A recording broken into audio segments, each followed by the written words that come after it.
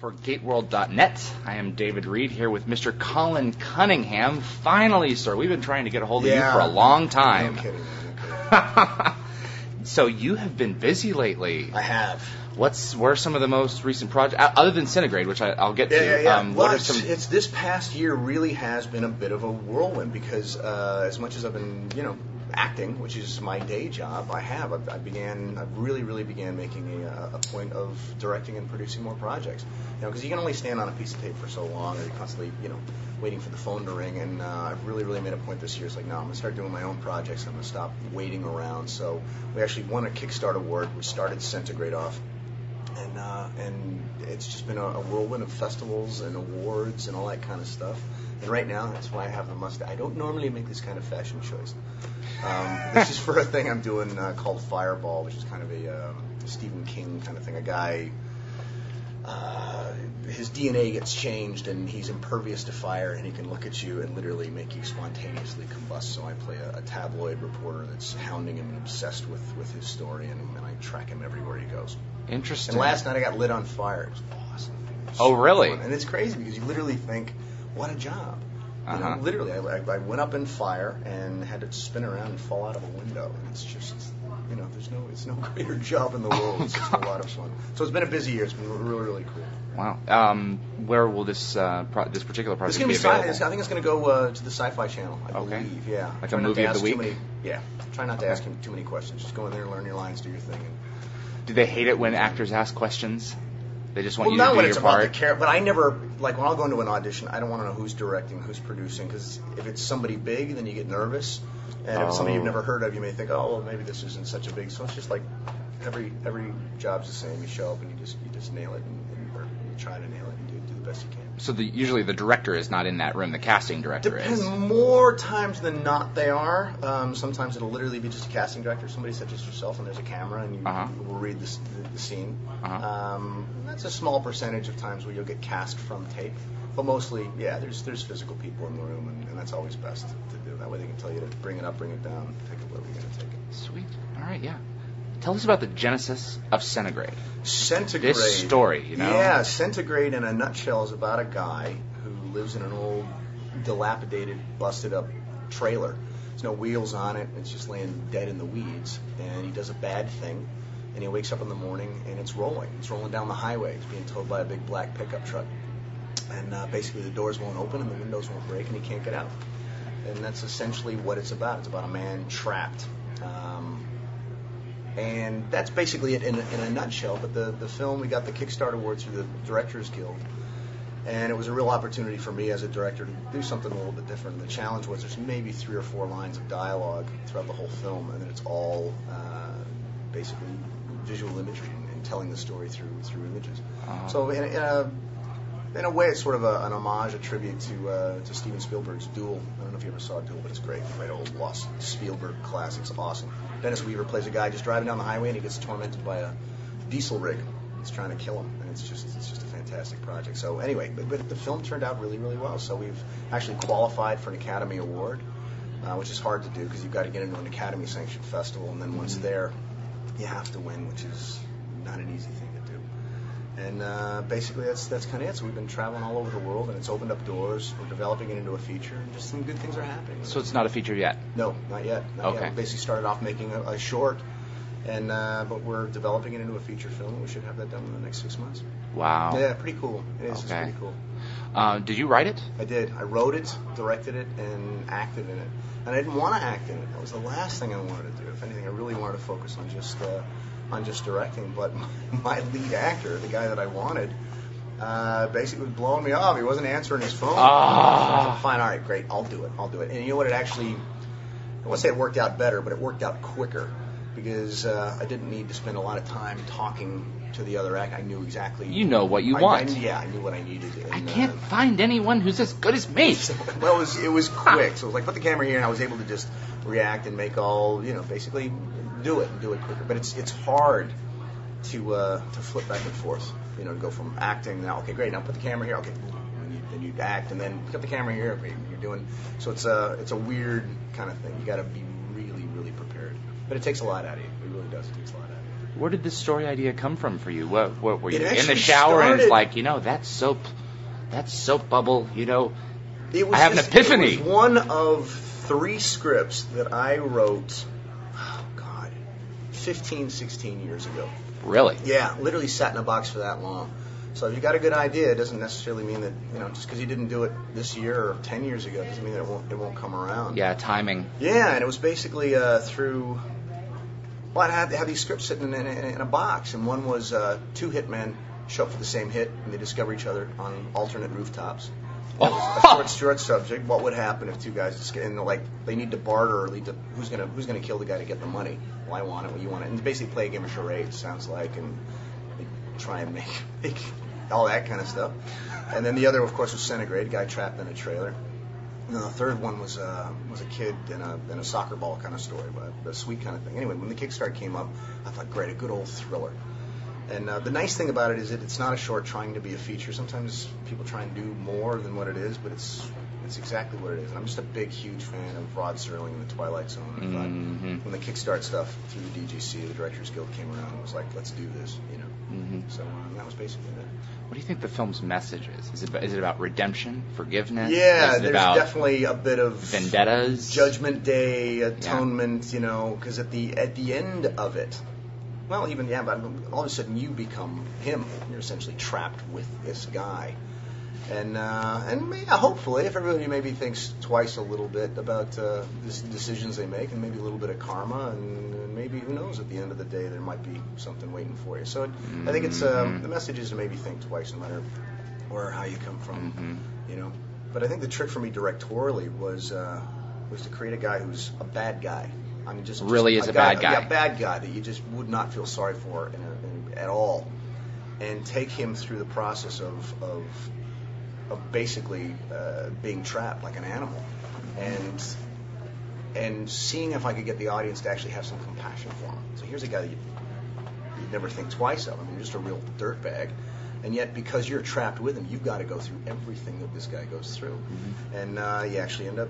Maybe some people are like, "Well, I didn't feel sorry for him," and other people are like, "God, I kind of felt sorry for him. He's such a pig. He's just filth. He's garbage." And yet, at the end of the day, we're all, to be trapped, and it brings out a bit of the humanity and all. Find your humanity. Yeah, exactly. So it's a trip. But I mean, he definitely gets his comeuppance. There's no question about it. And sometimes it's not a pretty sight, but that's what it is. Sweet. Yeah. You're originally American. What's weird, I never even heard the term American until I came up to Vancouver, Canada. It's North America, I'm from L.A. It's like yeah. You're from L.A. Americans have big turquoise belt buckles and cowboy hats. And spit tobacco, yeah. Yeah, so it was like, he's an American. He's American. But, so it's weird. I never really heard the term American until I came up to Vancouver. Oh, you're American. It's like, yeah, I guess I am. Yeah, I'm an You're American. from the States. Well, it's weird because it doesn't work the other way. It's not like Canadians go down south. Oh, you're Canadian. So they're Canadians here, Yeah, you're living your life. You don't really care, especially in L.A. You can't understand why somebody it's would such live a melting pot. Why would somebody live in Arizona or Utah? I'm in Arizona. No, but you know what I'm saying? In L.A., you got the beach, you've got the snow, you've got the surf. I mean, you've got in the desert, it's all exactly within a couple of hours, so it's hard to comprehend somebody living in Illinois. Where is I'm from Illinois originally.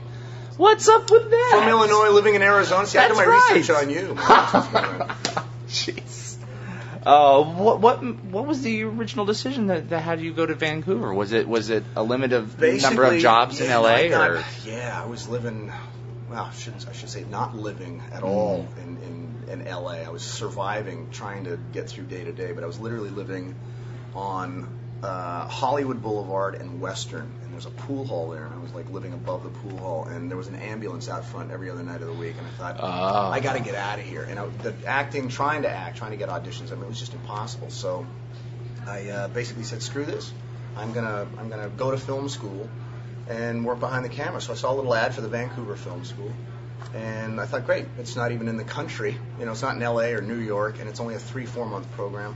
That's where I'm going. I'm going to Vancouver. So I thought, I'm going to go to Vancouver, go to school, make my own movie, and put me in it. And so that's what I did. I came up to Vancouver, went to school, and started up my own production company, and made a movie, and put me in it. And I thought, even if it takes 10 years, it'll be one more movie than I'll have with me than I would if I sat around Hollywood waiting for somebody. Hey, look at me. Here's my headshot. So that was that. But basically, when I came up here, I had no idea Vancouver had what it had. We were doing Jump Street and Wise Guy and The Commission, all these different shows, and Highlander. And these are all shows I assumed that were being shot in L.A., but they were all shot up here. So by fluke, fate. But I lived in my Honda Civic for 2 weeks out the park. Showered out of the drinking fountain for the first couple of weeks I was here in Vancouver. Oh, wow. Yeah. Man, Look at me now. Now I have a mustache. So don't try that at home. Is that good life lessons? You know where you don't want to be now, and it's something to work for. It's God. I just remember.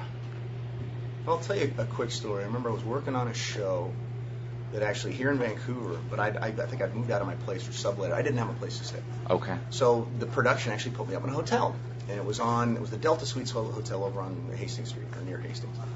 And I walk into this beautiful, gorgeous room, and it was like this Japanese origami thing with rice paper. It was beautiful, absolutely beautiful. I thought, wow, this is just so gorgeous.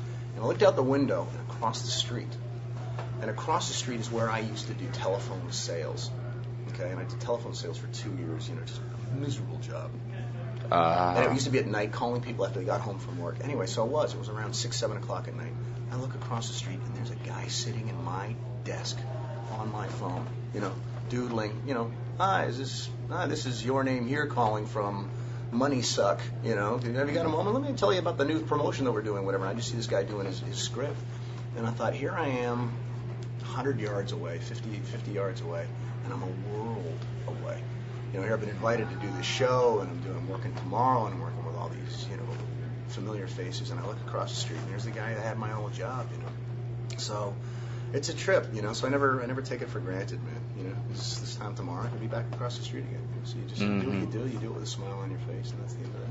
Man, oh man. So Major Davis. Obviously Davis. we're Gate World. Major mustache. I remember in 2003 would you have to get this job? Yeah. I'd love you to tell that story. Oh God! All right. Please, all right, that's the genesis of Major Davis. So season 2. Was it season 2? I believe it was season 2. Yes, and they had great episode. They had this oneer. It was a oneer, and it was at the command center or whatever. I'm looking at the gate, and they had the whole cast was there, and I was the last guy, and it was a one shot. So it went from Richard to Amanda to Teal to Michael Shanks to General Hammond to technician, and then it came to me. Everybody was there, and it was a one shot, so there were no cuts. The camera just followed each person as they said their line, and get to me at the last one, I'd be like, cut. Screw up my line. I couldn't get my line. It was Chevron Asgard 672 dashes not engaged or whatever the hell it was, and I just couldn't get this friggin' line. So okay, go again. Was this your first episode? No, this wasn't my first episode. Oh, it wasn't my first so this is not the but it's like matter the of time. second episode. Oh, okay. And Richard, Amanda, they get to me, and I'm like, again. Oh, you just don't remember it? Blank. I kept blanking on the line. Anyway, so Peter DeLuise is directing, and we'd done maybe 7, 8, 9 of these things. It's like bad. It's bad. Oh man. And Gary Jones was like, he knows my line. I don't know my line, but Gary's like, Asgard talking 7, So finally we do it one more time, and we get to the end of May again, and I totally freeze, and I hear this disembodied voice 1,000 yards away from the back of the studio saying, "Who'd you have to to get this job?" And I just died. Oh my God, and it was Peter doing it as a joke to break the tension. Oh, it was a joke. It was a joke. Oh, I thought he was pissed. No, it was a joke. It was a total joke. It was a total joke, and but it was awful. But I know Peter, and it helped, and we did it the next time. Loosened you up. Yeah, and we got it done because he was an actor. He worked forever, and he's a great actor himself, and it was just you knew, like, let's just call it as we see it. You can't remember your line, you're blanking out, so let's just all have a laugh, and we'll try one more time, and it worked. It was fun. They brought you in for A Matter of Time, which was a great sci-fi episode. Major Paul Davis from the Pentagon, let's take General Hammond to Washington, and we'll be back in 5 minutes, Yeah. Did you, I know you've had this question asked to you so many times, did you have any idea that the fan following of the show and what the response of this character would be? I did, but boy, was it underestimated. I just thought, oh, cool, sci-fi show. I don't even know if it had been syndicated. All I knew was that they would bring people back. And as an actor, awesome. If they could bring me back, that's awesome. So I just remember thinking, man, just do the best job you possibly can. Go in there, nail it as best you can, and maybe they'll bring you back. I had no idea that I'd be on the show 5, 6, 7 years or whatever it was, and travel all over the world and meet all these people. I had no clue, and just the community and. Oh man, I mean seriously, it's been a life-changing thing. I've really grown as just a human being. Because, you meet the Make-A-Wish kids and the all that kind of stuff, and it's just this isn't just a job or a show. You know what I mean? It's a community. Yeah, it's a real wonderful thing, and I've been really blessed to be a part of it. I really have. In fact, it's funny. I actually bumped into Richard Dean Anderson yesterday. And Richard, I haven't seen Richard in forever. And even on set, it's not like we chatted all that much.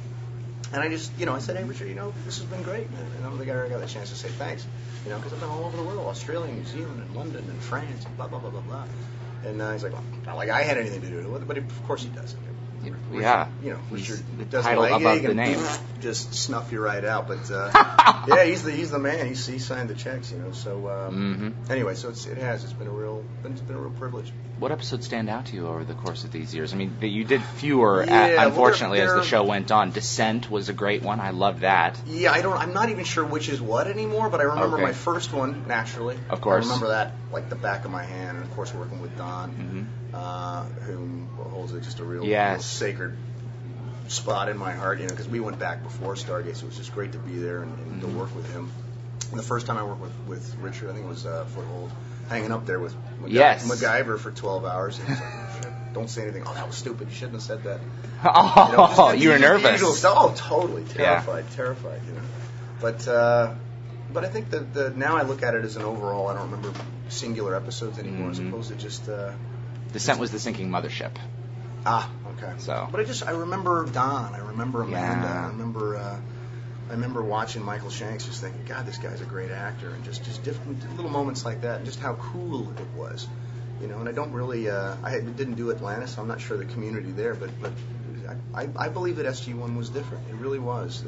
The early years, the first 4 or 5 seasons were magic. They really were. And anybody who was on it, man, was really lucky to be there. How'd you meet Don? I met Don, I think the first show that we worked on 15 years ago. It was either Fire on the Mountain or some other movie of the week when they were really spitting out the movies of the week. And Don took me under his wing. He really did. He kind of showed me the ropes. I was a big green in Vancouver, and it was great. He kind of looked out for me, and it was great. It was really, really cool. I was always proud to show up on a show and then see Don there. It was like, I'm still here, and he'd go, good to see you again, kid. It was great, because it's a fickle business. You never know if you're going to never work again. So it was always. Don was one of the first, if not the first actor that I ever worked with in Vancouver. And so it was kind of like this little marker, It was good to always show up and to see him on a set. It was like, great, hey, Don, I'm still here. That's right. It was cool. It was good. And you still are. Yeah, still here. His passing was such a shock to all of us. Yeah. It was completely unexpected. Yeah, no, totally. It's funny because there's different imagery or icons, I suppose, of the show. You got Teal'c and Amanda and Richard, of course, but to me it was always Don. Anytime I saw a Stargate SG-1 poster, it was Don's chrome dome, It was just Don Davis was Major Hammond, man, and it was like everything revolved around Hammond, and it was it's a real drag. Yeah. Well, he was the lighthouse keeper, totally. And the father figure, and when they got into trouble, that was always the guy who would either bail them out. Or, just keep the light on until they were able to make it back. It's so weird to even think of it in the past tense. I know. Don, just you watch the stuff, he has such presence, you know what I mean? So you gotta up your game when you're just standing next to the man. The man doesn't even have to say anything. All he has to do is stand there. But once he opened that voice, he was like, just awesome. It's a real shame. What are some of the charities that you support, where your fans can reach out and help? Well, it's funny. It's like I remember I was first doing Stargate, and I was like, I got to get serious about a charity here, because it's a good thing. But everybody else has got such great charities. I'd just be kind of supporting those, JR has got his thing. And cystic fibrosis. Yeah, and so I've always definitely, even Dan Payne's got something going on over the weekend, so I lent as much of my time and effort to that as I could in terms of putting stuff up for auction and stuff. I was actually working that day. It was the end of the but I like the animal causes. You know, I think because these guys have got all the kids and then this and then that. So and I think I got a bit of a soft spot in my heart for that because my fan club once got me adopted a wolf for me for a year. That's right. I remember that. It was the coolest damn thing, and I literally got to go out and meet the wolf and be part of the pack. And we all kind of walked around for the day. So that kind of stuff I think is pretty sweet. Where do you see your career going next? You know, I mean, Disintegrate has been pretty well received. Yeah. You know? Well, we'll find out. Well, we get to submit for an Academy Award in October.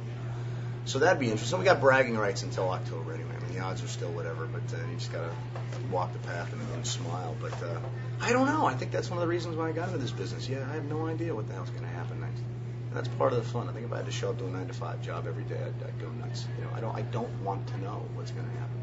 I love insecurity.